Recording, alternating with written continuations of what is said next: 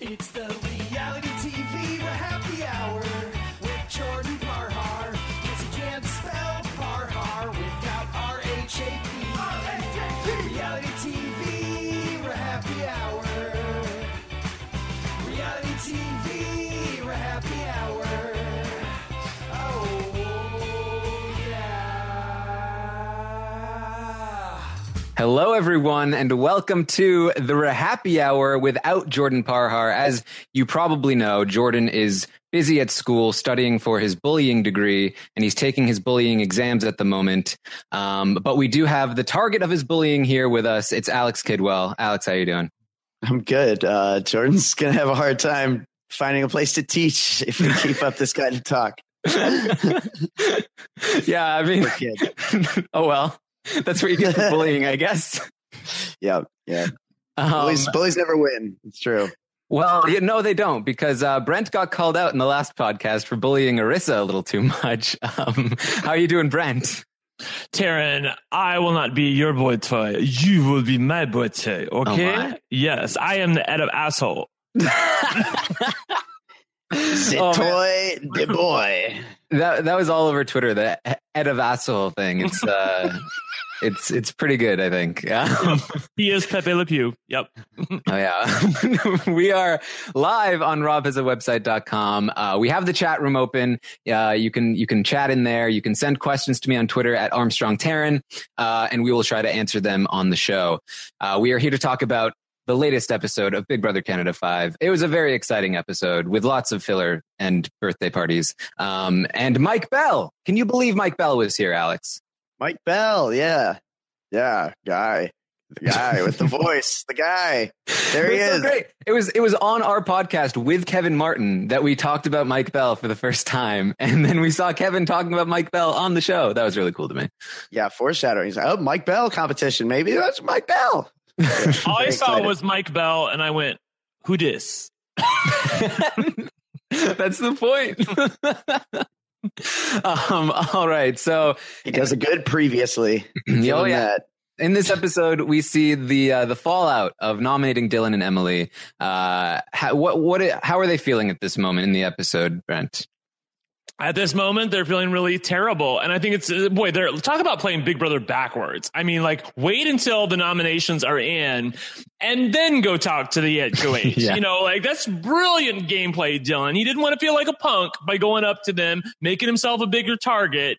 And then once the nominations are in and, oh, shocker of the century, it's them. What do you know? Then he's like, well, yeah, I'll go talk to you. And why did you do this, man? This is so unoriginal. Perfect to be insulting the head of household, the guy who could potentially save you with a veto plan. But no, Dylan doesn't think that way.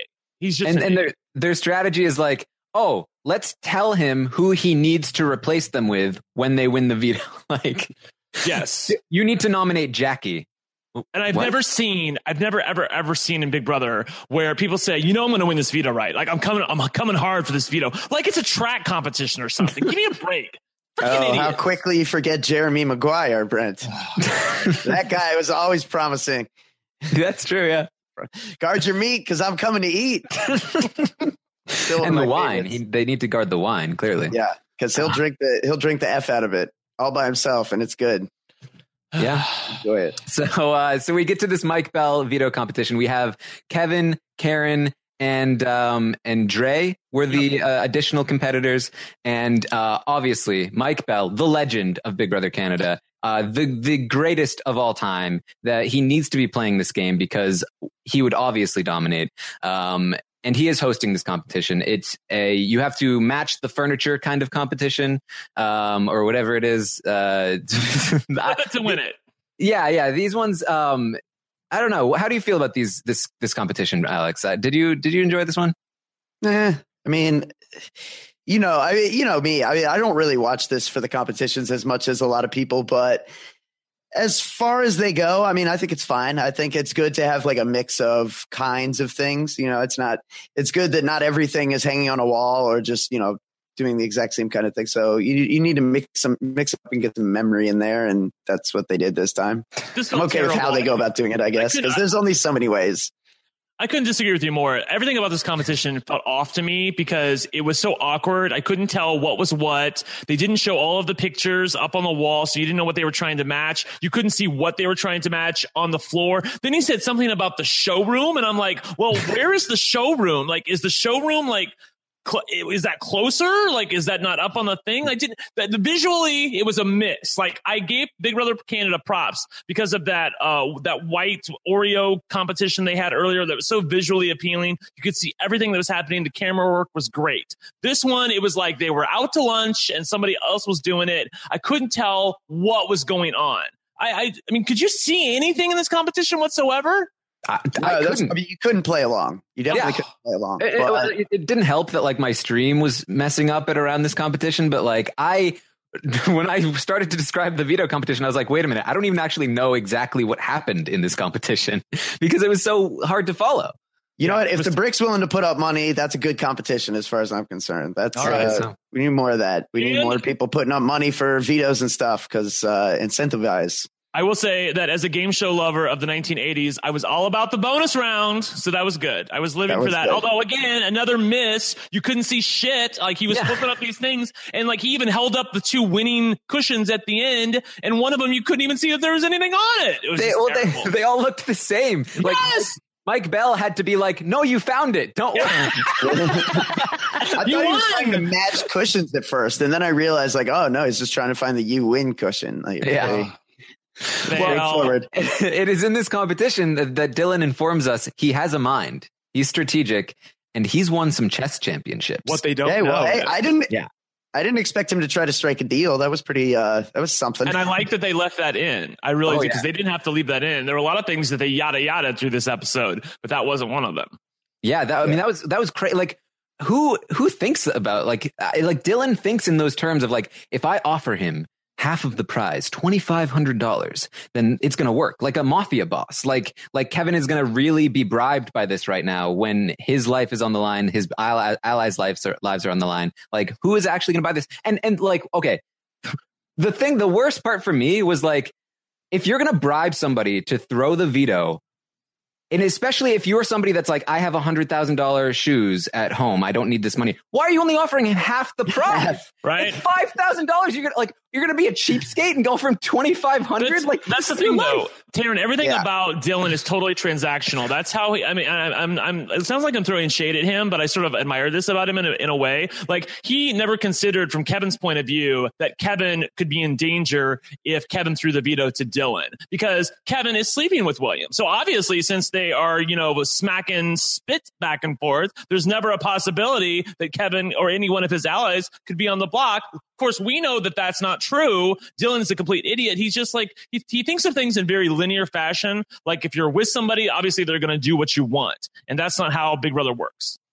Yeah. I mean, it's nuts to me that he thought that would work. And it goes to speak to like his whole attitude this week with, Kevin winning the veto and him being pissed that he's not going to use it. And I mean, that's what we ultimately will get to at the end of this competition. But one thing I did want to point out, I love that Kevin went up against Karen. I just felt like that had to happen. Right. Mm-hmm. Yeah, definitely. Love that Karen picked him. And yes, ultimately Kevin wins this veto. Dylan and Emily are very upset with him. Dylan immediately tries to grab him and say, "You're going to use the veto on me, right?" And Kevin's like, "I don't know. I gotta talk to some people." He's like, "Be honest."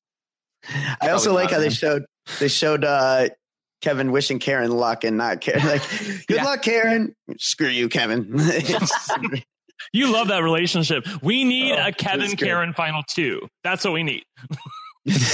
Well, okay. So I pulled some things Karen said. I'll read some of them now because I think they're appropriate. Kevin asked Karen, "When's your birthday?" And she says, "I'm not telling you. I don't know you." and also at one point, Netta asks Karen, "Gosling or Reynolds?" And Karen says, "Anybody but Kevin." I know, right? Oh my God, she's great. I love her. It's so ridiculous. She's so great, though. Oh my God, she's so great. She makes the feed so fun. Like, behind Aika and Netta, like, I really love me some Karen. She's so fun, and I really have a feeling she's going to be around to the end. She's very passive aggressive to everyone. She's aggressive. She's mostly aggressive to Kevin. She's passive aggressive to Kevin and super aggressive to Kevin. But it's like, especially with Kevin, even when Kevin was like, Kevin's like telling stories and stuff, and Karen's just like, oh, you really like, you must have seen that movie a lot of times, or it's just like always got like, even when other people are like, enjoying whatever Kevin's doing, she's like got a way of saying a thing that really emphasizes her distaste for Kevin. By the way, I just want to say something really quickly because I saw some people tweeting about this, and I also agree with them because I was gonna tweet something and then I saw somebody else did. I love Kevin, but I really hate the way he claps. Like I hope that you guys can see me. Like nobody else talk for a second. He claps like this, like it's like a machine gun. It's like really, and his hands are really tight together. It's like this, it just drives me to hell. I can't stand it. Stop it. Oh man. I'm totally amped up. Notice that next time. Yes. Somebody make a gif of that. Get the endorphins going in there. So he's really let's go. I know, right? Like a puppy dog. So next up we see this birthday party, which Karen also has some comments about. She's not a fan of the weepiness. She says, suck it up, crybabies.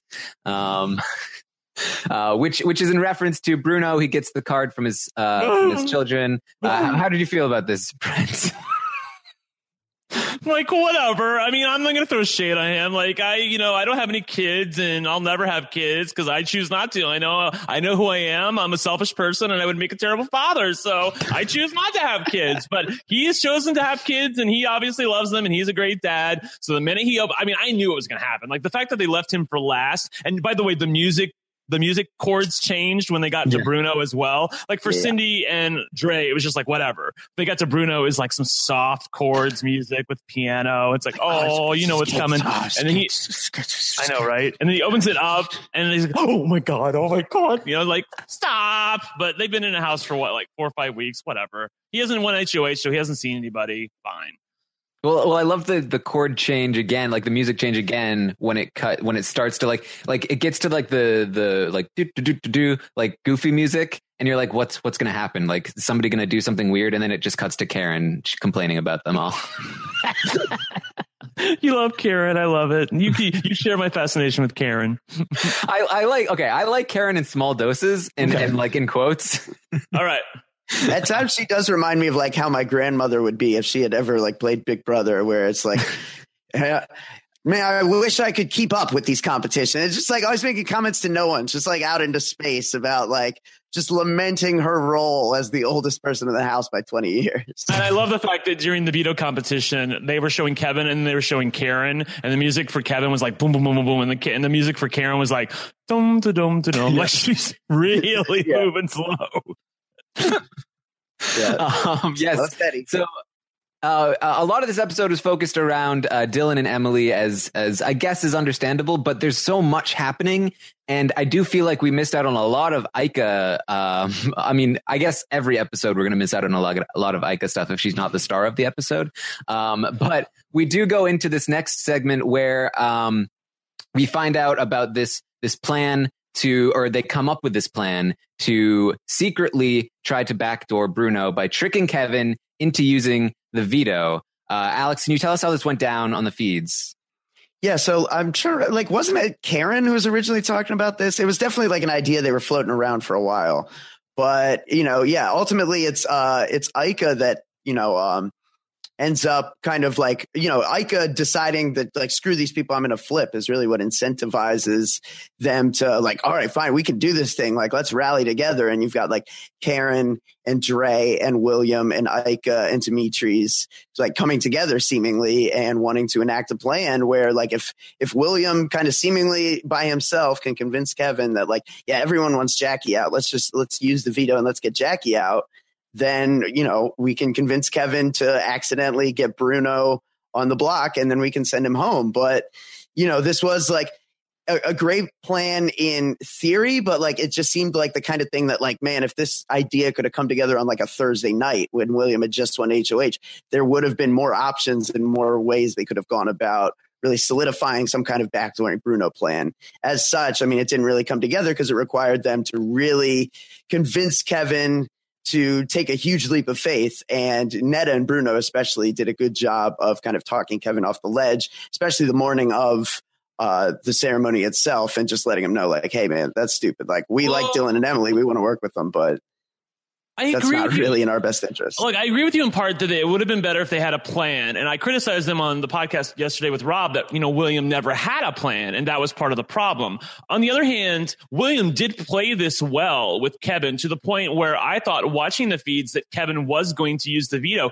William never really brought up Jackie too much. He kind of let Kevin lead him there a little bit. He never overtly tried to get to say, I really want to go after Jackie. Come on, let's go after Jackie. Like, it was never, he kind of said, well, I don't know if I should do that. And, that's not, I don't know. That sounds like really terrible. Like he let himself be talked into the idea that he could potentially put Jackie up on the block and make everybody happy. And you saw in the diary room, Kevin was so freaking happy. He's like, this is great. We can repair my relationship with Dylan. We can get Jackie out of the house. She's no worth to me. Dylan is the perfect shield. So I felt like they did, given the fact that they didn't have a plan, I felt like they did a good job. In fact, a very admirable job in terms of trying to get Kevin to use the veto. The problem was they had a leak. The leak was Ika. Ika, bitch, doesn't know which side she's on. I love her that she's playing this, double agent, triple agent role, but she sometimes does things, and then later on in the week, it's so frustrating because she'll say, why didn't I do that? Or why did I do that? She was the one who eventually spilled the beans to her alliance to say, no, that this is a trick. If you use the veto, Bruno's going to go up in your place, and you shouldn't do that. And of course, then Netta and Bruno piled on and said, hey, yeah, this is a bad idea. But if left to his own devices, Kevin would have used the veto here. I swear to God, he would have. And that's why I don't think he has a very good read on the house. Yeah, I guess. I also felt like, definitely that conversation they showed, William does a good job of selling it. But there was a conversation the next morning where William does a poor job acting, and Kevin's that was terrible. I remember because when he leaves the storage room, Kevin looks at the camera. He's like, yeah, I can't use the veto. Yeah, but that was after Ika. That was after Ika. True. It confirmed what he had already gotten. He already had it in his head. Yeah, exactly. Yeah, once he knew what to look for, he was able to find it for sure. Yeah, right. I imagine it's kind of his MO. Yeah, I imagine some of the show only watchers might be a little confused as to why Aiko was pushing so hard to keep Bruno off the block in the last episode, and now is gunning for him to be on the block this episode. Brent, can you tell us why this happened, or is this Aika just being Aika? Well, part of it's just Aika being Aika. On the other hand, that she's really fed up with Netta. And in fact, I'm trying to think, I want to make sure I get things in the right order in terms of the way they happen. She's really fed up with Netta, and she doesn't like being questioned by the alliance. That because they see that she's really close to the other side, that her and Dimitri's are, and I'm going to say it Dimitri's for the rest of this time. I don't care what he says. It's her and Dimitri's are really close to Dre and William, and they see that. And obviously, the other thing is that Ika has made it known, sort of directly and indirectly, that she wants Emily to stay. Well, that's not what Netta and Bruno want, and Netta and Bruno are used to having their way. Kevin is with Netta and Bruno, so he's going to go along with that. They want to keep Dylan. Ika and Dimitri's want to keep Emily. And so they realize they don't have the votes. And so Ika, again, she's in this position where she basically has to do something for the good of the alliance that's not necessarily good for her. And her resentment towards those people who are causing that to happen is building. Again, there's so many things to talk about here. Her relationship with Netta, her relationship or lack thereof with Jackie. There's so many things that if one of these things could be repaired, I feel like Ika and Dimitri's could take control of the game. But as it currently stands, they're going to have to win one more HOH in order for that to happen. Yeah, and then as you mentioned, she does eventually again change her mind and decide she needs to tell the other side of the house not to use the veto because she doesn't want Bruno to go up on the block. Alex, can you tell us why that happened? Well, it's she's mad at Bruno because, these moments come up where she's like, Bruno's sketchy. Bruno's lying to me. And she decides she's done with it. Ika is very concerned with loyalty. And that's the thing that keeps pushing her towards Dre, because Dre seems like a very appealing option, a very loyal person. And, Bruno is the person that's going to be dance around and answer a little bit and give you some half answers and stuff like that. So, that kind of, is the kind of thing that makes Ika want to flip. But then, right, by the same token, she's got to worry about the factor of obviously she's worried she doesn't have the numbers. Cindy is obviously someone who really does a good job of talking to her and trying to repair the relationship between Ika and Bruno, to the degree she's probably the glue that's really holding them together at this point. And it's pretty tenuous, but I mean, it's still there. As far as to why Ika did this, I feel like if Melissa Benoist ever left Supergirl, that Ika would be the perfect person to take her place, because Ika has a hero complex. She wants to be the hero to everybody. She wants to be the hero to Dre and William and those people. She wants to make them happy. And when they're in power and they've got decisions to make, she says, okay, I'm with you. Let's target Bruno. Let's get him out. When she's talking to the other side of the house, all of a sudden now she's with them. She's like, no, don't use the veto. Bruno's going to be the one to go up on the block. I want to save you. See what I did? Look at all the work that I'm putting in. She's always the person that you've got to give to validate and give her credibility to the things that she's doing in the house. Otherwise, she doesn't have a lot of self-worth in the game. Super. She moves at such a high speed too. It's she was sketched out by Kevin, and that really drives her away. And then she decides now I think Kevin's really a trustworthy guy. It's almost day to day. I mean, it really is day to day. It's almost hour to hour. Intraday. With, the degrees of I really do think especially, going into a double eviction that, whoever has gotten on Ika's bad side most recently is really who has to worry about it. Yeah. And it's crazy because this has been happening since the beginning of the game. It's been day by day, Ika flipping back and forth to various different sides, various different people, and she's still there. It's crazy that it works. And we kind of talked about this before, where it's it kind of works because she fully believes it every time she talks to those people.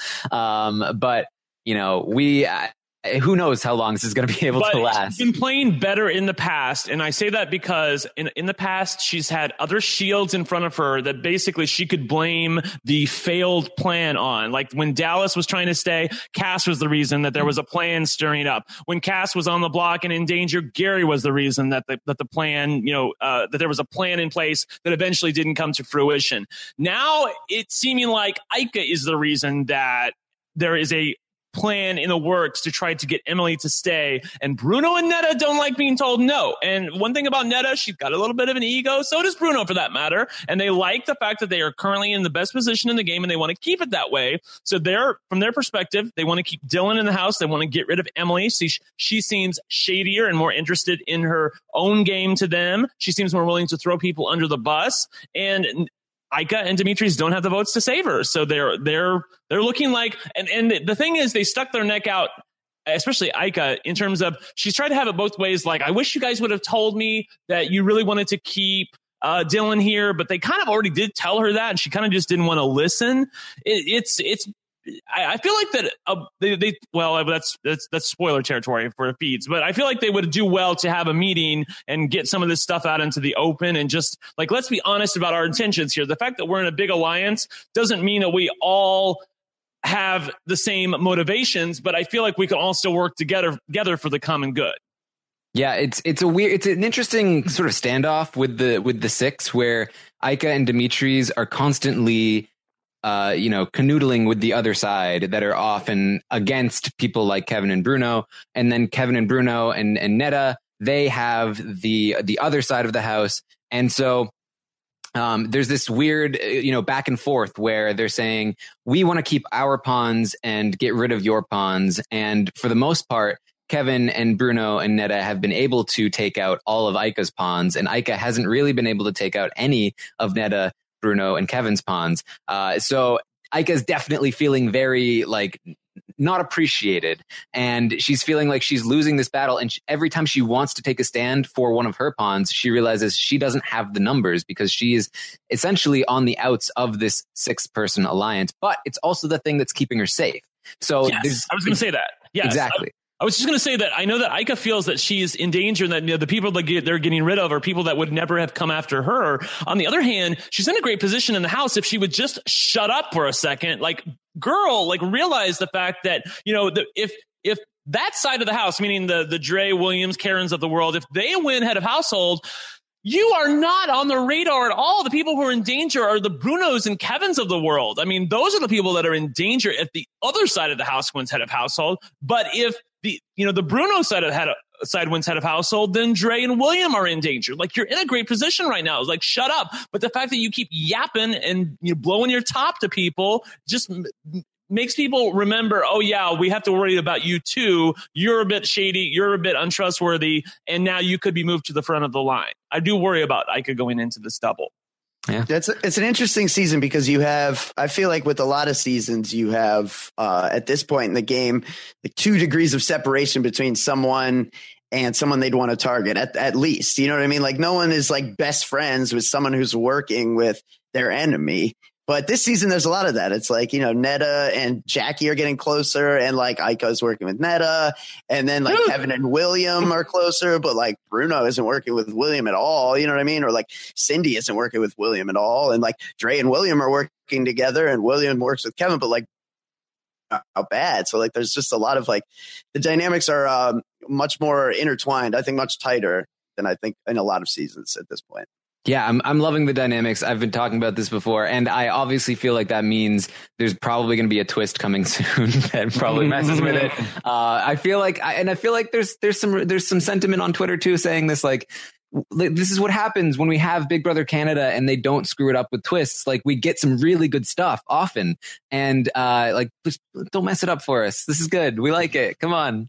Right. And the last twist they had was backwards week, and that basically was not really a twist. I mean, it was interesting to watch, but it basically gave the house exactly what they wanted anyway. I mean, if Bruno's side of the house had won head of household, they wanted to target Gary. That's who Netta wanted out. So, you know, Gary went up on the block because the house got to vote, and then somebody who they at least tangentially controlled in Dimitris was able to get rid of him. So, you know, it really wasn't I think about the season and I don't feel like there's been that many twists, but there really was one just last week.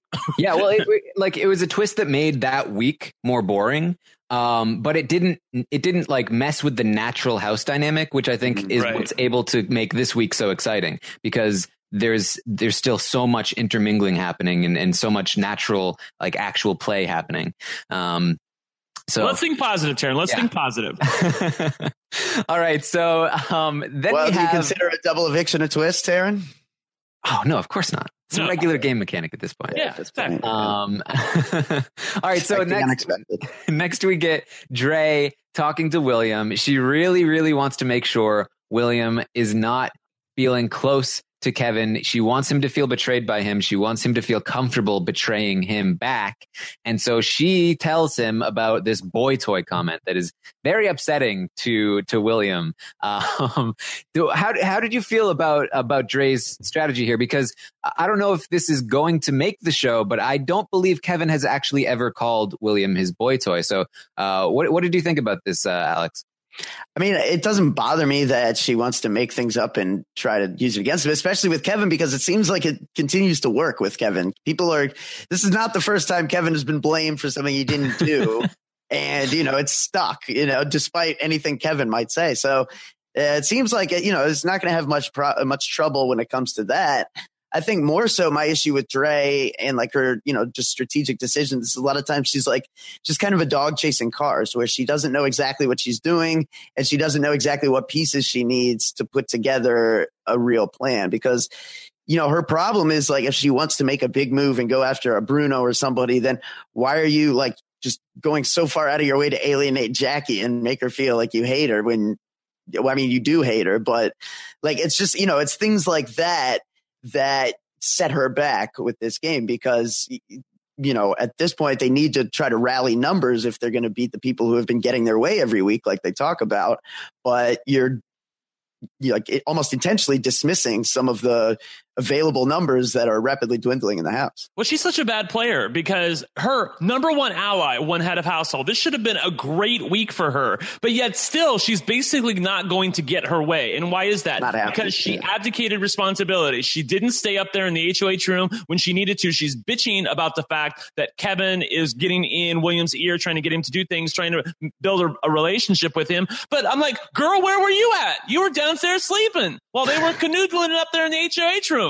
Like, she totally screwed this week up. I'm so mad at her. Then she acts all like verklempt about the fact that, well, I wanted to get Bruno up on the block and I totally screwed this week up. No, that wasn't the problem. The problem was you weren't up there from the beginning. Like, you basically, like, you crossed the finish line, but you forgot to go like there's another part of the race, like it's a triathlon, and she did the first part. They won. Yay, we won. Oh, yeah, I forgot there's still stuff to do. Like they totally screwed that part up and dropped the ball. So, Brent, if I told you that Alex has been calling you his boy toy for months now, how would you feel about that? As I said yesterday on the podcast with Rob, like, I would love for Kevin or Alex or anybody to call me a boy toy. Like, I mean, that's so funny. Like, I mean, because that's all the relationship is. And William knows that. They're just kind of canoodling and kissing a little bit and a little bit more here and there. But I mean, that's all it is. It's within the context of the game. It's within the confines of the game. And outside of this house, you're probably just going to be friends. I mean, it's not like you're ever going to live happily ever after. But the fact that William seems offended by that is ludicrous to me. Absolutely ludicrous. And in this whole boy toy comment, which, you know, I know they talked about it on the show, but there were some things that happened after the veto ceremony, which I'll just go ahead and say right now because they're not really spoiler related. But like William just got, you know, more mad about the fact that he supposedly called him a boy toy. He confronted Kevin about that. Kevin said, I would never say anything like that. Of course, we know Kevin really would. Or I don't know. Kevin said personal attacks don't belong in this game, but yet he does say to us in the diary room that he's willing to do anything to further his game. So I feel like those two things, I guess they can coexist. But like if he had called William a boy toy, which by the way, Emily was the one spreading that rumor, I have no problem with that. Yeah, I honestly, I feel like Kevin talks a big game in the DR in terms of like his heartlessness.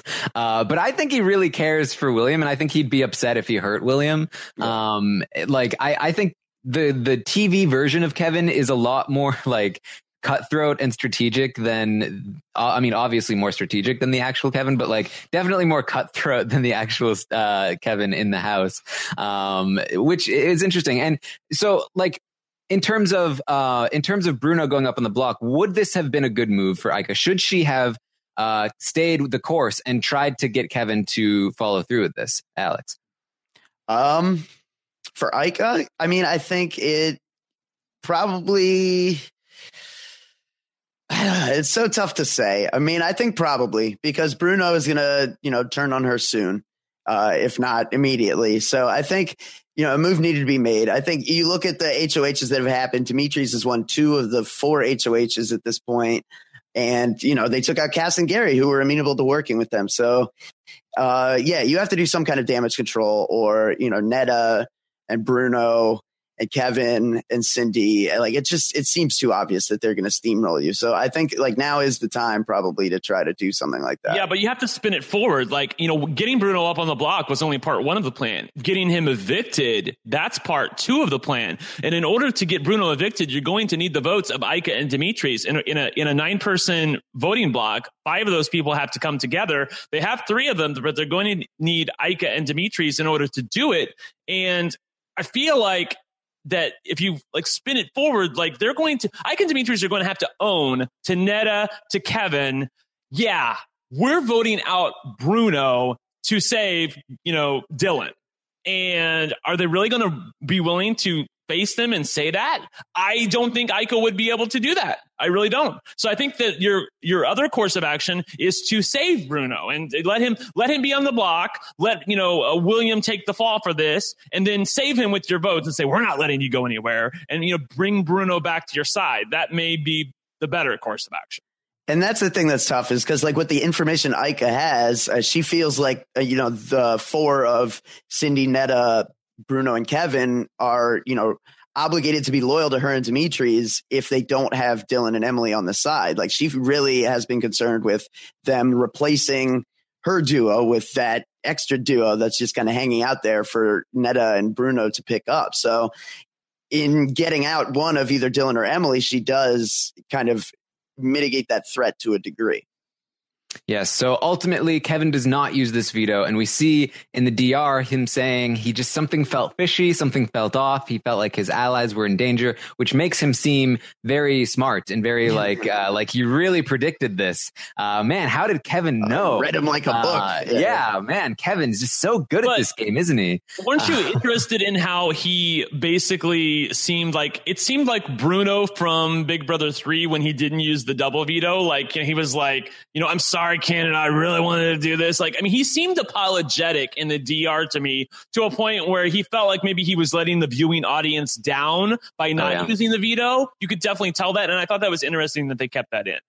Yeah, definitely. I think it's weird because they are portraying Kevin as being heartless, as potentially playing William, and we're seeing, I think, what we're supposed to be seeing as like this likable William, as sort of like, you know, sticking it to Kevin a little bit. But then we're also seeing this from Kevin, where it makes Kevin look good, and they're letting Kevin be the person that's like, man, I know you probably wanted to see this, but I felt like I was being tricked and I saw through it, which is a very favorable way to very favorable way to portray this for Kevin. So they're definitely not ready to cut their golden boy loose yet with Kevin. Really hedging their bets on that one. Yeah.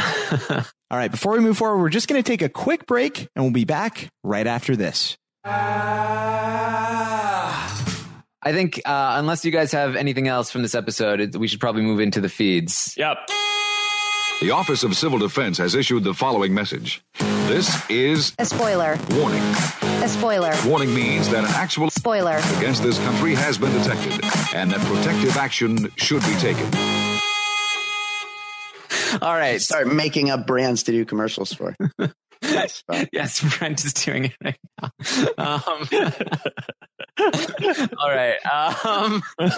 So into the feeds. Dylan and Emily still up on the block. Who's going to go home, Brent? Dylan's going to go home unless something changes, which I don't see it changing. And my only question at this point is it going to be 5-4 or is it going to be 9-0? I think it's going to be 9-0. I really do. I feel like it's going to be 9-0 at this point. I feel like the house is going to come together, and that's not good for Bruno and his team. I feel like that he would like it if some people voted against, and maybe Karen throws a hinky vote. I don't, hell if I know. But basically, the house is going to come together and keep Dylan at this point, and that's going to make Dylan less angry with the Ika and Dimitris of the world. I feel like so. I'm still interested to see, and I know you.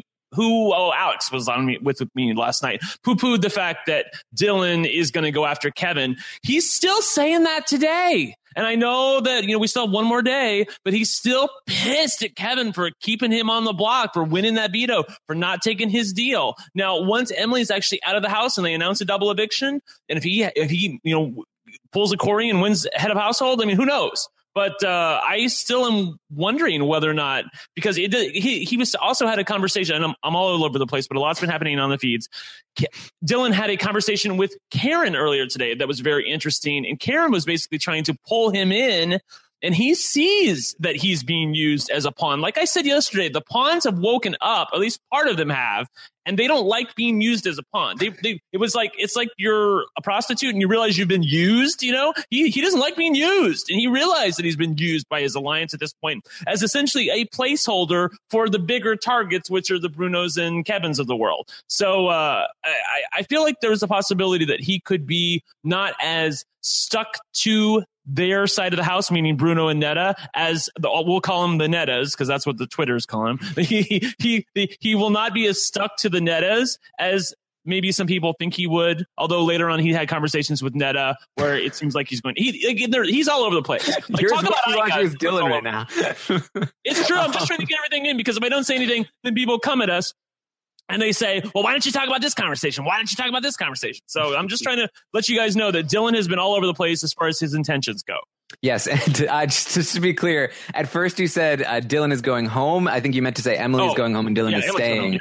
Emily is going home, and we're concerned about, where is Dylan in all of this? Because at first Dylan wanted to go home, but now he doesn't want to go home. And, at first he was like, I'm definitely going after Bruno and Kevin. But now he's been talking to Netta, and it seems like he's more favorable to that side. At first he was sleeping with Emily in her bed, and now she's not sleeping with him anymore. These are very important questions. Will he sleep in her bed again? I don't know. It's very hard to figure out. Well, he's hoping for alcohol delivery, Taryn. That's his saving grace in his mind. So he exposed for the first time today to Emily that he is that there's a part of him that wants to stay. And that really woke her up. She was like, oh shit, like really? Like the whole reason that I felt safe is because you've been saying that you wanted to go home. But now there's a part of you, even a smaller, he said the bigger part of him wants to leave, which is, by the way, is a total lie. He's just telling her that to save face.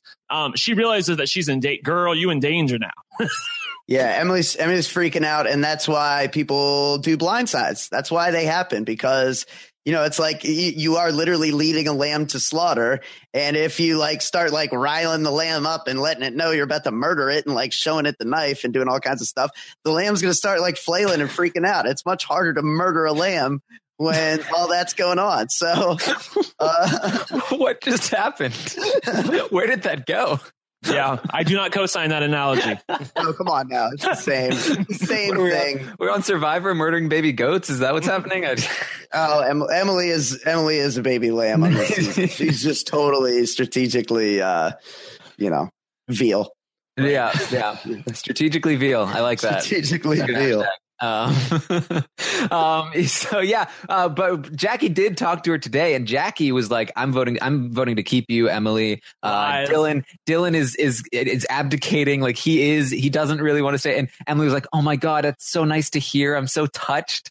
Lies. She's lying. I do think it could potentially still shift, right? I feel like Cindy, if Cindy ever decides I want one or the other, she doesn't seem to care much.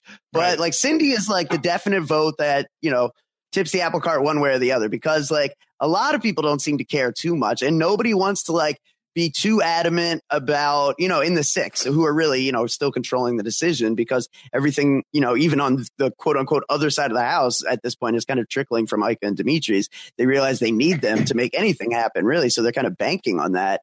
But yeah, I mean, if Cindy decides that she's closer with Cindy, pretty soon is going to have to choose, I think, between Ika and Neda, because this is coming to a head to a point where she's having conversations with Ika, and Neda is not privy to what she's saying. Ika's bad mouthing Neda to Cindy, and then Neda's bad mouthing Ika to Cindy, and it's you can only juggle these balls for so long before things fall apart, and you have to do something. So it's going to be interesting. I think, as of right now, definitely it looks like Dylan is going to stay. But if Cindy were to all of a sudden feel like Emily is better for her game, I think she's the one person who could turn the tides more than anyone.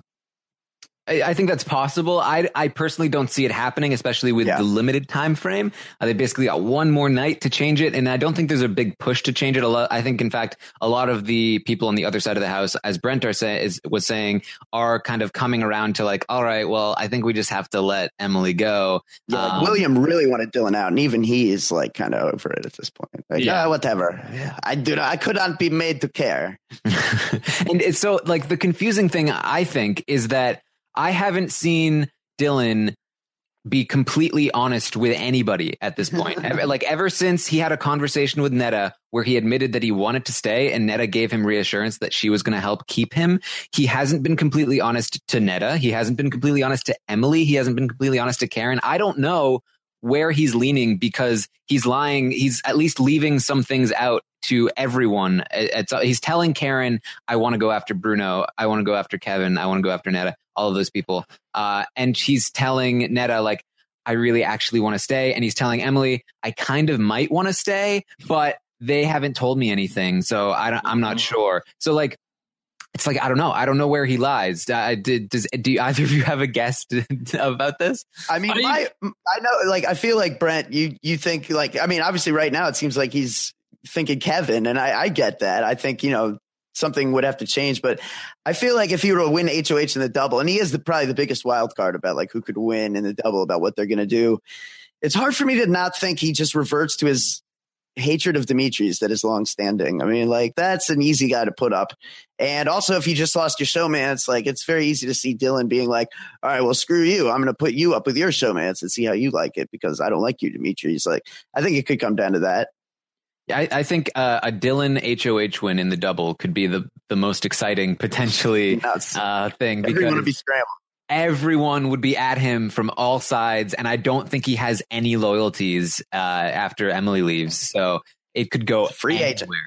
and it could go, and it wouldn't even be like strategically sound either. Like he could just like throw two completely random people up on the block. It could be total mayhem. That happened in Big Brother 16, right? Wait, I think it was Steve the HOH when he did that, when he threw a couple randos up there, and we were just like, what? Like 17, you mean? 17, where he got Jackie out. Sorry, 17. Yeah, don't yell at me. We got Jackie out. That's funny that that would be if this in this double, that scenario would be if someone got Jackie out. Well, like at least Steve had like some strategic end to that, right? Like he was just trying to get out like the least offensive. I know. Like, but it was such a. We were like, oh my god, we had to do a podcast that night. We were like, oh man. It seemed incredibly random. Yeah, because nobody was watching the feeds, right? Yeah. Or that would be like if Kevin won and got Karen out, and we're all like, yeah.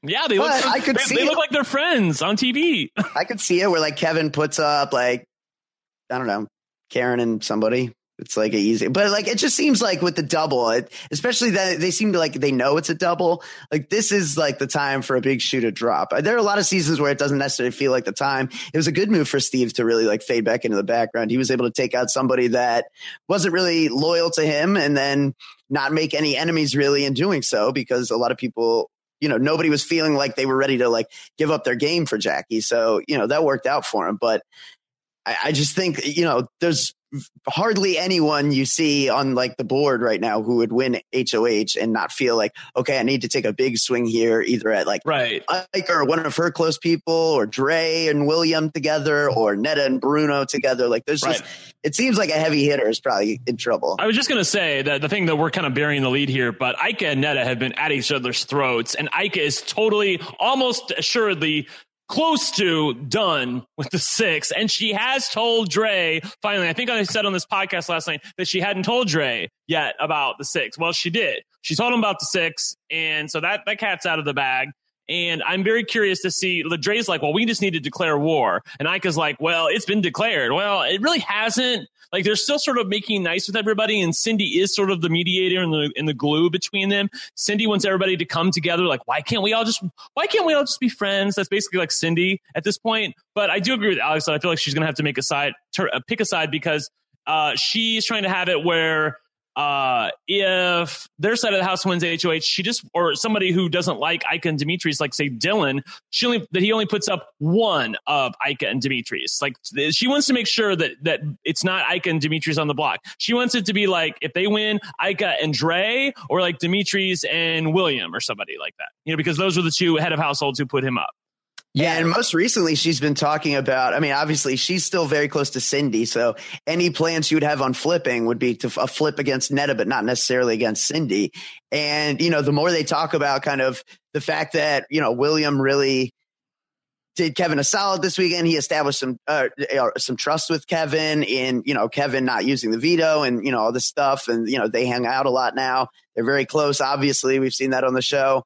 So, I think Ika is now like, looking at possibilities that involve trying to pry Kevin away from Bruno and Cindy away from Netta, and get everyone to kind of like target those two big players. Yes. And maybe work something out where, Kevin and Cindy are amenable to the idea of moving on in this game without Bruno and Netta, which probably not in their best interest this early. Yeah, this early, I would agree with that. I do like the fact that Ika's sort of waking up to the fact that Dre and William, they're really loyal. They're like, they will go down with the ship. And that's the kind of people that she needs right now. She doesn't want anybody who's flippy floppy, who kind of goes all over the place for self-preservation. She needs soldiers right now. And Bruno's kind of realized that she feels like Ika is trying to like build an army against them, which is kind of like what's happening. I mean, if you look at like Ika and Demetrius and William and Dre and Karen, and if they tried to keep Emily, I mean, that would be enough people to effectively take control of the house, or have the numbers at least, and Bruno would be in severe danger. Again, I said, I know that they don't have enough people to get, to make whatever they want to happen for the first part of the double, but for the second part of the double, only 8 people are voting, and they have a solid 5 on that side that are all basically working together. I'm talking about Ika's side. So if they can get control of that HOH, they can make whatever they want to happen. Yeah, and I like the instinct from Ika, because I feel like Ika is in a really tough spot right now where if she goes against the six, then she's in a lot of hot water because she's always going to be. You're talking about with Dylan and Emily? I don't know, just in general, like, okay. like moving forward into next week, like where she's positioned in the house, she needs to be able to pull Cindy in, which is why I was like, what are you doing when she just basically shoved Cindy away after having pulled her in? But she is trying to work Cindy back in yet again. And she is also trying to work Kevin. I don't think that's going to work. I think Kevin is blindly loyal to Bruno. And I think that's in his best interest. I think he has basically nowhere to go if he goes with Ika. But at least she's trying, which I do appreciate to a large extent. Alex, you mentioned that Cindy is kind of like the glue, or I think Brent maybe mentioned Cindy's like the glue. Yeah, holding the six together. I saw on Twitter somebody say something like she's like a child in like a divorced parent household where she's like trying to run back and forth, like keeping the peace between two people that just hate each other. It's so true too, because they had like a meeting among the six, like, 2 a.m. last night, and literally everyone pretty much like voiced some degree of opinion. Cindy sat there the entire time with like, they were all still like wearing boxing gloves from the thing. And like, she's sitting there like covering her face the entire time, did not speak in a word, just like listened to the conversation. And like, you forget she's even there. Like, she just pretty much blends in with the furniture, and these discussions happen around her. She takes in everything. And then, like Ika then goes off and she's talking about her issues with Bruno, and, she listens to that. And then she goes, talks to Bruno, listens to him talk about his issues with Ika. And then she's like taking in all this stuff. And she's like the person who's conveying information. Like, Bruno has his interpretation of what Ika thinks because that's what Cindy has told him, and vice versa. So she is controlling the flow of information between the two fracturing sides of the six.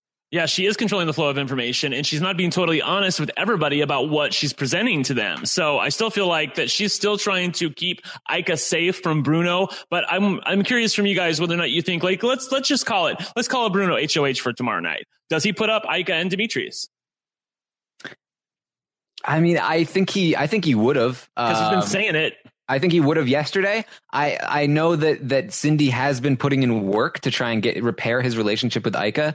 So I don't know how far that's gone in like today. Right. I also think it really depends what Netta wants. I mean, Netta, it seems like, wants to take out William or go for William and Dre. She's talked about targeting William, but if she feels like, if she increasingly feels like she can't work with Ika, and then she decides to really push Bruno in that direction, I could see him. They barely talked today. And I'm talking about Netta and Ika, at least up until I came on, started watching Survivor, and then Big Brother Canada. So Netta was telling Dylan, like, I hope you appreciate the work I put in this week to keep you, because Ika won't even look at me now. Like, that's.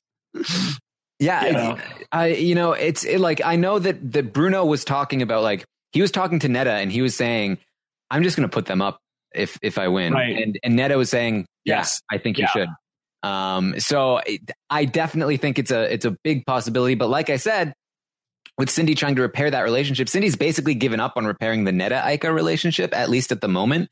And so has Ika. Ika's given up on trying to repair the Netta. She's like, well, I'm just going to work with Kevin and Bruno and Cindy and try to repair that relationship and see if I'm able to get through the game with that. Like, screw Netta. Like, I don't care about her. I don't have to work with her. I don't have to talk with her. But if I can have these people in my corner, at least for the time being, I'll be okay. Sorry, I didn't interrupt. And this is what she should have been doing all along, I think, because Netta is basically by herself, whereas Kevin and Bruno and Cindy are all sort of linked to each other. Netta has always been the person that's just kind of like in with them by default, because if Ika is against Netta, then she's also against the three of them. So she needed to try and pull them away from her, away from Netta, instead of trying to be with Netta and then trying to be like, back and forth with Netta and then back and forth with Kevin and Bruno. These are the people she needs to be targeting, and targeting in the sense of like targeting, like, I need to be friends with you. I need to be friends with him, right? Yeah. And even if she can't completely win them over, at the very least, convince them, I have no interest in you. I'm only after Netta. And like, the rest of us are still good in the six. It's just Netta I have a problem. She can get them to stay their hand for a week or two. Like, if she's, maybe not best friends with them, but she's good enough with Bruno, and, by extension, Cindy's helping, trying to smooth that relationship over with Bruno and Kevin, where, they're like, we don't really trust you. We don't really like you. but we're not going to target you yet. Like, I feel like if she could just buy herself a week or two where they go after William and Dre, or put some amalgamation, but I gotta stop using that word. Sorry. Some combination of Dylan, Jackie, somebody, a placeholder, Karen up there. If they can make it through a couple of weeks, I feel like that their work will have paid off. Yeah, I mean, and I think Cindy's position is telling. I was trying to go through earlier and look at, like, for targets for double eviction, like who are the 3 or 4 most, people that everyone would be most likely to put on the block. And Cindy is not on, like, that list for anybody. Cindy's the one person I think there's no scenario where she possibly goes. Like, I think there's a fluke where everyone else could potentially go, but Cindy is absolutely unequivocally going to be here next week. And that's something that really says something about kind of the game she's playing, the way she's managed to stay, lying low while still being a big part of the majority and the decision making. She's not alienating anybody with the way she's gone about it. Netta and Ika have really, come to a head in terms of they're both very vocal in what they want to happen and who they want to see go home. And it's created a rift. Like, that's just been, kind of further, chasming isn't a word, but further developing each week. So yeah, I mean, Cindy has managed to, keep herself out of all of that.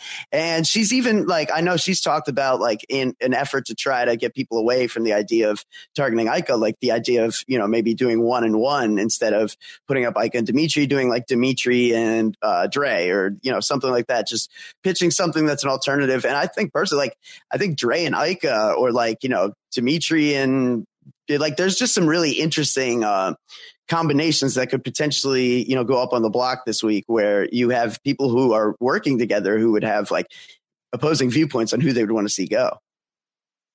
Yeah. So speaking of Ika, there's something I really want to talk about, because she came up with this plan where she wanted to fake cry to Netta in the HOH room. And this is a very, like, interesting, like, hour or so of feeds, because while this was happening, there's also another interesting conversation with Bruno and Dre that I want to get to as well. But so Ika basically just, like, bawled out to Netta saying, "I'm so sorry. I've never said I'm done with you. I love you. I need you in this game. I feel so bad about everything I did." She was, like, fake. She was pretending to cry before she, like, in preparation for this. Bren, were you watching this? Were you enjoying this? Yeah, we talked about it last night. Like, I liked the aftermath of it when they were both, like, walking out of the room going, "That was the biggest waste of time ever." Like, that was like, they're, I think maybe Ika was a little bit more sold on her acting abilities than Netta was. Because I think Ika thought that maybe she repaired some of the damage, and she really didn't. And Netta wasn't buying any of it. So it was interesting to watch. I love the fact that she's such a diva, because she's like, I call her a diva Ika, because she just goes, she knows the cameras are on her. She's like, okay, I'm going to go in the room. I'm going to practice crying. Like, where's some onions, and then she walks into the room with Netta. "Oh my God, I'm so sorry. I love you. We go way back, blah, blah." Yeah, it didn't work. Ika's one of these people, and I know she's not alone. There are other people out there, but I'm pretty sure Ika's one of these people who aren't aware when they're rolling their eyes. And so, like, she's rolling her eyes very hard, like, just powerful eye roll. And you're staring her in the face. It's like, it's pretty hard to say, like, no, totally, I get you. I'm with you. And it's like, I just watched you roll your eyes. I know what that means. That's a universal thing. Like, you just can't. And there are some people your way around that. There's some people on Twitter who are like, why can't these two amazing queen bees work together? I've seen this, many, many, many people have tweeted this. And I'm like, I agree with everyone who's answered them and said, look, they are queen bees, but that's the reason they can't work together, because they're used to having their own way. They're used to getting what they want. There was never any universe where these two were going to go to the final. It was never going to be an Ika Netta final two. Come on. Like, that's fan fiction. Even when the conversation is genuine, it's like, you misinterpret, like, was Ika, because Ika rolls her eyes so much. It's like, oh, was Ika rolling her eyes there? It's like, and Netta, like, makes, Netta rolls her eyes. She's got a very sharp tongue as well. So she'll make, like, little quips, and it's like, oh, was that a slight at me? Like, sometimes you don't even know. And it's like, yeah. So there's even been conversations that were genuine where they both walk away, and it's like, that I don't trust her at all. That bitch, like, I can't deal with this. The Netta has been getting a bit of a mean girl rap in the house. And first of all, it started outside the house with people not liking her and people cheering when she lost to HOH. And now I hear people in the house like Ika and Emily and some other people saying she's a bit of a mean girl. Like, I can't, who was it that said that, I've seen mean girls before, but Netta takes it to a totally new level. And I'm like, really? That's some strong words about Netta there. Yeah. Well, Emily definitely felt picked on at like that party that they had because the next morning she was very much like upset about it and Netta had to apologize. But up until that point, and obviously being on the block and them not really, going out of their way to protect them has been a factor too. But up until that point, it seemed like Emily was really kind of sticking to Netta pretty closely. And that's gone. Like Emily is kind of like her only friend is Karen anymore. Emily walked into a room that today straight up asked Netta, like, are you voting to keep me? And Netta just ignored the question entirely and just like continued talking about something else. Like it's always a bad sign. So, yeah, I mean, it's Jackie who's taken that position of being like stuck up Netta's butt, which is like, if you're a new player who has no clue what you're doing, if you're a minnow, just like floating among all these sharks, like there's worse places to be, I suppose. It's funny because Karen is essentially like performing the role of like turning Emily and Bruno again, or Emily and Dylan against. I do that too. I there's so many players, and I feel like their names are similar because like a lot of them are 2 syllables. So I frequently screw them up when I'm talking. If I ever screw it up on a podcast and I start talking about somebody and I say the wrong name, just correct me, please, because I don't want to look like an idiot. Yeah. All right, we'll make sure to not correct you so you can look like. Like you did when I said Bruno and Dylan or Ika, whatever. Yeah, exactly. Yeah. Luckily for Netta, I did it last night with Rob and Alex, and I went back and watched the podcast, and no one corrected me, and I'm like, God, I look like an idiot. They did it on purpose. No, right? They were so nice. So the other conversation I want to talk about was the Bruno Trey conversation, because there was this interesting conversation they had where they were like, can we trust each other? Like, can we give each other information right now? And Bruno was trying to subtly hint to Dre, like, there's somebody who's running back and forth, pitting us against each other. I think we should be really wary of that person. And he's obviously referring to Ika, who is the rat. And Dre is like eating all of it up. She's like totally into this. She goes upstairs to talk to Ika after Ika does her crying thing to Netta. And she goes, I think we've got Bruno. I think he's against Netta. I think he's talking about Netta. Freaking terrible. Oh, and it's funny too, because he had the same very vague conversation with Karen where they're like, there's one person. Like, you know who I'm talking about? Cindy. Oh, I know who you're talking about. Cindy, like, I don't think they're talking about the same people. They're all talking about different people. But nobody wants to name their name.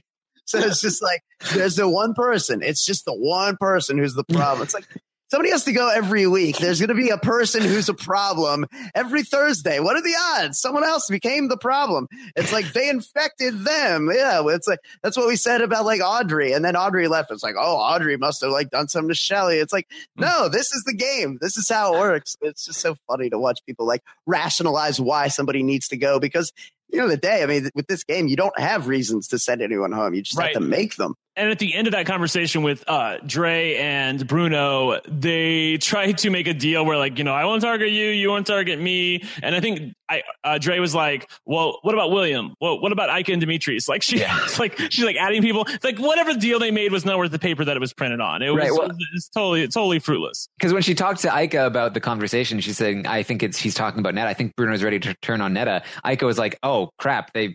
He's trying to out me right now. And she was like, no, he was talking about me. You're screwing me up here. And Dre was just like, I do not believe I am right in this. I have a feeling. She's so freaking terrible. God, people were like, a week ago, people were like, Dre, queen of Big Brother, love you. I think maybe even I on this podcast said, people still love Dre. Oh, I love Dre. Well, I love her because she's a big dog hunter. Like, I love the fact that she's willing to go in the diary room and say something, but she doesn't know what the clue she's doing. Yeah, and so Dre, she's the Jackie of this season. She's the one who's just like, I'm going to take out big targets. And hear about it, and it never comes to fruition. So Ika storms out mad about this conversation that Dre had with Bruno, and then Dre goes to Bruno again to be like, all right, I'm going to confirm that this was a good conversation, and just immediately like all the work Bruno was doing in the prior conversation, it seems like he's just over it now, and he's just like whatever. Let's just make a deal between us, and we'll keep each other safe. Let's make a deal. Yeah. And Dre was like, okay, and William too, and Ika and Dimitri's, and she just like the look on her face was just like, damn it, oh man, Ika was right, I screwed up. Yep. And they showed it. The camera. The great part was the camera showed her realizing that she screwed up. Like you saw her like sulking, being like, "Oh my god, I'm a terrible player. Oh my god." All right, let's get into some questions. Just a few of them. We can wrap it up a little bit soon. From Edmo, is the season 3 alliance the tightest / strongest alliance in the house? Alex, what do you think? I would say the French Connection is the tightest / strongest in that, like, I don't think Dre and William would ever turn on each other, but I think the season 3 alliance is the most powerful alliance in that the scenario that would have to bring about them turning on each other is unlikely and would probably involve 2 of them on the block. And they really are in a position to dominate and kind of control the game with the way they have positioned themselves. Yeah, I agree. I think that the French Connection is obviously tighter, but at the same time, they're kind of a pair, and pairs. Can you really consider a pair to be like an alliance? Right. Yeah. Like Ika and Dimitri's are technically the closest because they're like physically touching on the face all the time, like, face to face. So that's pretty close. Yeah, but I think that the season 3 alliance, they probably are in the best position collectively in the entire house, especially with Netta becoming the bigger target now. And they have this tight bond. It hasn't really been broken yet. A lot of people suspect it. A lot of people talk about like, oh, season 3 people, but nobody's talking about it as a big threat. And it really is a big threat because of how well connected they are. I feel like that they are also well protected within the house. Like they would have to be really unlucky, I feel like, for them to lose control of the game here and for all 3 of them to go out. Yeah. By the way, I'm sort of talking about that. I wanted to ask this question because somebody really wanted me to ask this question to you guys, and they DM'd it to me. On your next pod, this is from Vanessa's only. On your next podcast, and I actually hadn't considered this, you should bring up the question if you think that Kevin will pull a Cody from Big Brother 16 and take Bruno to the end and lose. Because I think Kevin would do that, and I don't see Kevin winning this game unless he cuts Bruno at some point. I don't think he has it in him, to be honest. So, Taryn, I'm curious. Let's assume for the sake you can get to this point, and they're able to, rattle off a few HOHs, and Kevin, because he's famously said in talking to the Life Eaters that he would use the veto on Bruno at any time. He would save him. He's his ride or die. Will he go to the end with him and likely lose, or is he willing to cut him?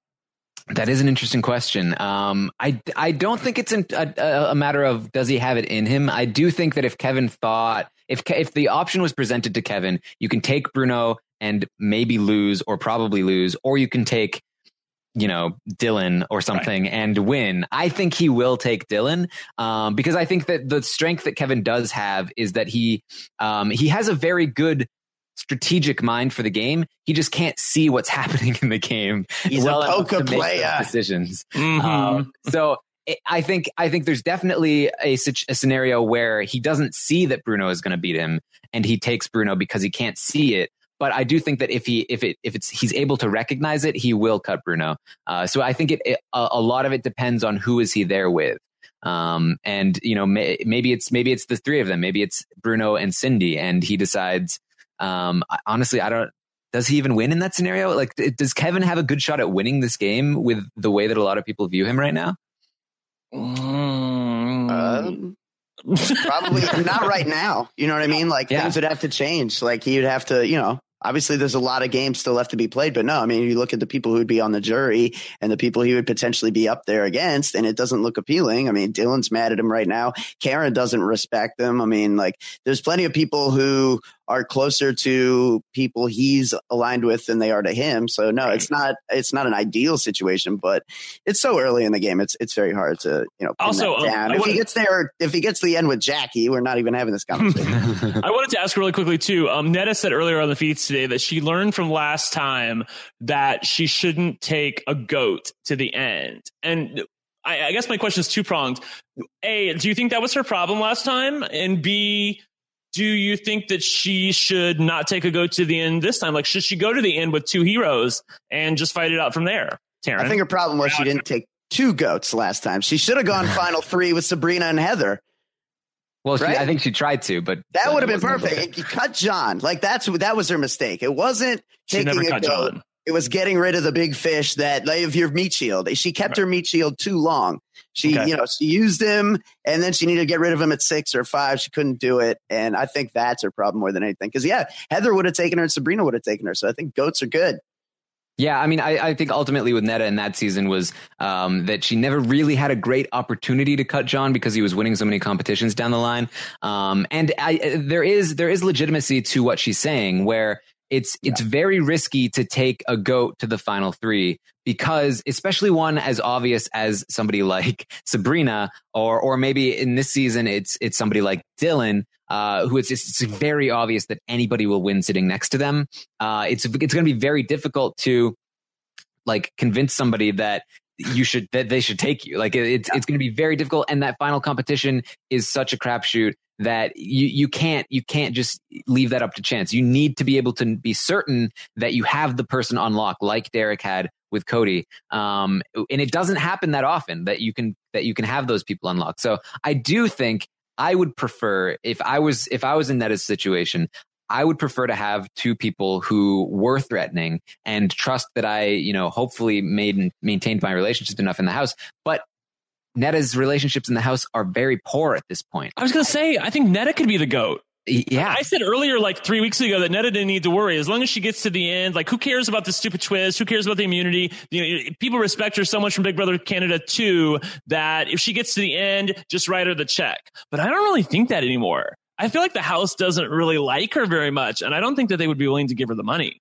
There's nobody in that house that really just likes. I mean, like maybe Kevin, maybe Bruno. Right. Apart from that, there's like nobody that just like really just genuinely likes Netta a lot. Like there are people like Jackie and Cindy, I think, who are like still working with her, but they're not like in love with Netta. They're not like, I really like Netta. They're just like, yeah, she's on my side. Kevin and Bruno appreciate her rationality, and I think they enjoy spending time with her, but they're not like emotionally bonded by any means. And basically the rest of the house doesn't like her. They see her as negative, as bossy, as having an ego. I'm sorry, I'm laughing because I feel like the house catching up with where I'm at. Like I was over Netta like 2 weeks ago, and I feel like the house is like the house is finally with me now. I think that Netta needs to be recognizing that and looking at the fact that she does need probably 2 goats at the end. She needs to be able to drag like Karen and Dylan or Jackie and Dylan. I think Jackie and Dylan would be great for her because I think they would probably both take her, and she would probably beat both of them just on respect alone, rather than because neither of them are particularly liked either. So it's going to be a tough road for her, I think. Well, it's a good question. I mean, it's a good discussion to have, I think, because, when you think about it, you really need 2 goats or none because one is the problem. And we see it in multiple seasons where it's like, Vanessa's a great player, but you'd have to be really good to convince Steve not to take Liz over you. And, Spencer's, or Andy's a really good player, but if like Spencer manages to win that last HOH, he's taking Gina Marie and saying, screw you, buddy. You know what I mean? So it is, it's very, very much true. I think that going to the end with one person who can't win is an appealing thing. But if you can't find 2 of them, I think, you're right. You're better off just going with people who you can kind of like predict where they're going to go at least, or maybe read, even if they're not necessarily like, have like someone with very small percentage chance to win. Yes. All right. So one more question from Mr. Robot Taryn.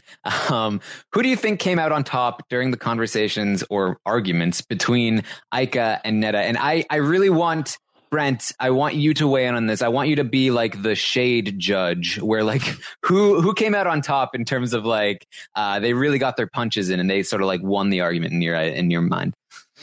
Gosh, that's really hard to say because there's so much after stuff that happened. I'm going to go with Ika because I feel like she's the queen of shade at this point, and she's giving me everything that I need on the feeds right now. Netta can be a little bit inward with her shade, where Ika is very outward with her shade. Like, Netta's sort of like inwardly like bitching about stuff and is quiet about it and eye rolling, and that's not very interesting from a feed's point of view. Whereas Ika going around to different rooms, complaining about everything to everybody, practicing crying in the mirror, that was everything that I needed. So there was one point where Netta went to Bruno and bitched about it. And I love the fact that she was just like, that was the biggest waste of time ever. Like, I mean, she didn't even try to hide the fact that it was totally worthless for her. So I give Netta a B and I give Ika an A+. There you go. Any thoughts, Alex? Yeah, I don't know. I mean, I guess, from an entertainment perspective, I think that's fair. But, from a strategic perspective, I do expect Netta to probably get the last laugh. But I would probably very interesting to see. Tomorrow night is huge. Ika's going to need a little bit of luck to have things go her way here. And by the way, Ika has been currently saying that she really wants to throw up Netta and basically anybody. It's Netta and Jackie, Netta and Bruno, Netta and anybody. So is Netta's immunity up tomorrow? That's the other thing I wanted to know, because Evil Dick tweeted, when the hell is Netta's immunity up? And Arissa said, patience. Yeah. So tell us when they want to. That is an interesting question, actually, though, because they didn't mention it at all. They haven't mentioned jury starting. They haven't mentioned Netta's immunity running up. So, are they really going to have time in a double eviction episode to be like, oh, and by the way, jury started and Netta, you're now vulnerable?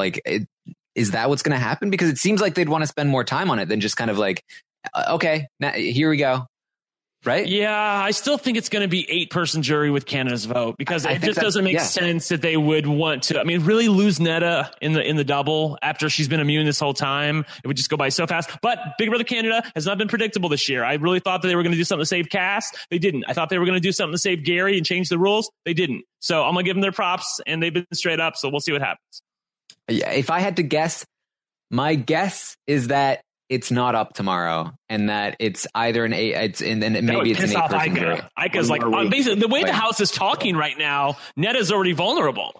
They've all been talking about the fact that the people that don't like her, I'm going to throw Netta up there. I'm going to nominate her. Well, I'm like, she ain't available to you yet, unless you've heard something that I don't. In which case I do think, Ika or Dre would probably, at this point at least, go for Bruno and Jackie. I agree. Yeah. All right. Great episode, guys. Great podcast. I had a lot of fun. We had a hashtag strategically veal, I think. I think that was a pretty good one. By the way, strategic veal, either way. I just want to tell you, Alex, that I looked up the word chasmine, and I found the word chasmed, past tense, as having chasms. So I'm thinking that chasmine has to be a word, but maybe we could get Rob's fact checker to tell us. That really sounds dirty. I chasmed. I chasmed all over this podcast. Oh my God, I'm sorry, Robin Jordan. But yeah, speaking of Jordan, he'll be back tomorrow night, right? Double eviction show with Jordan's Angels, as I dubbed them on the show. Yes, it'll be Peely and Ashley. Ashley and Melissa. Yeah, Peely, Ashley Wood, and Melissa. So 3 beautiful women with JP. It's a tough life. I got. Yeah, and I referenced that podcast that Kevin was on where he talked about Mike Bell. Peely shows up in that podcast, and she was hilarious. So I expect this to be awesome. Yes, that is our episode. I am at Armstrong Taryn on Twitter.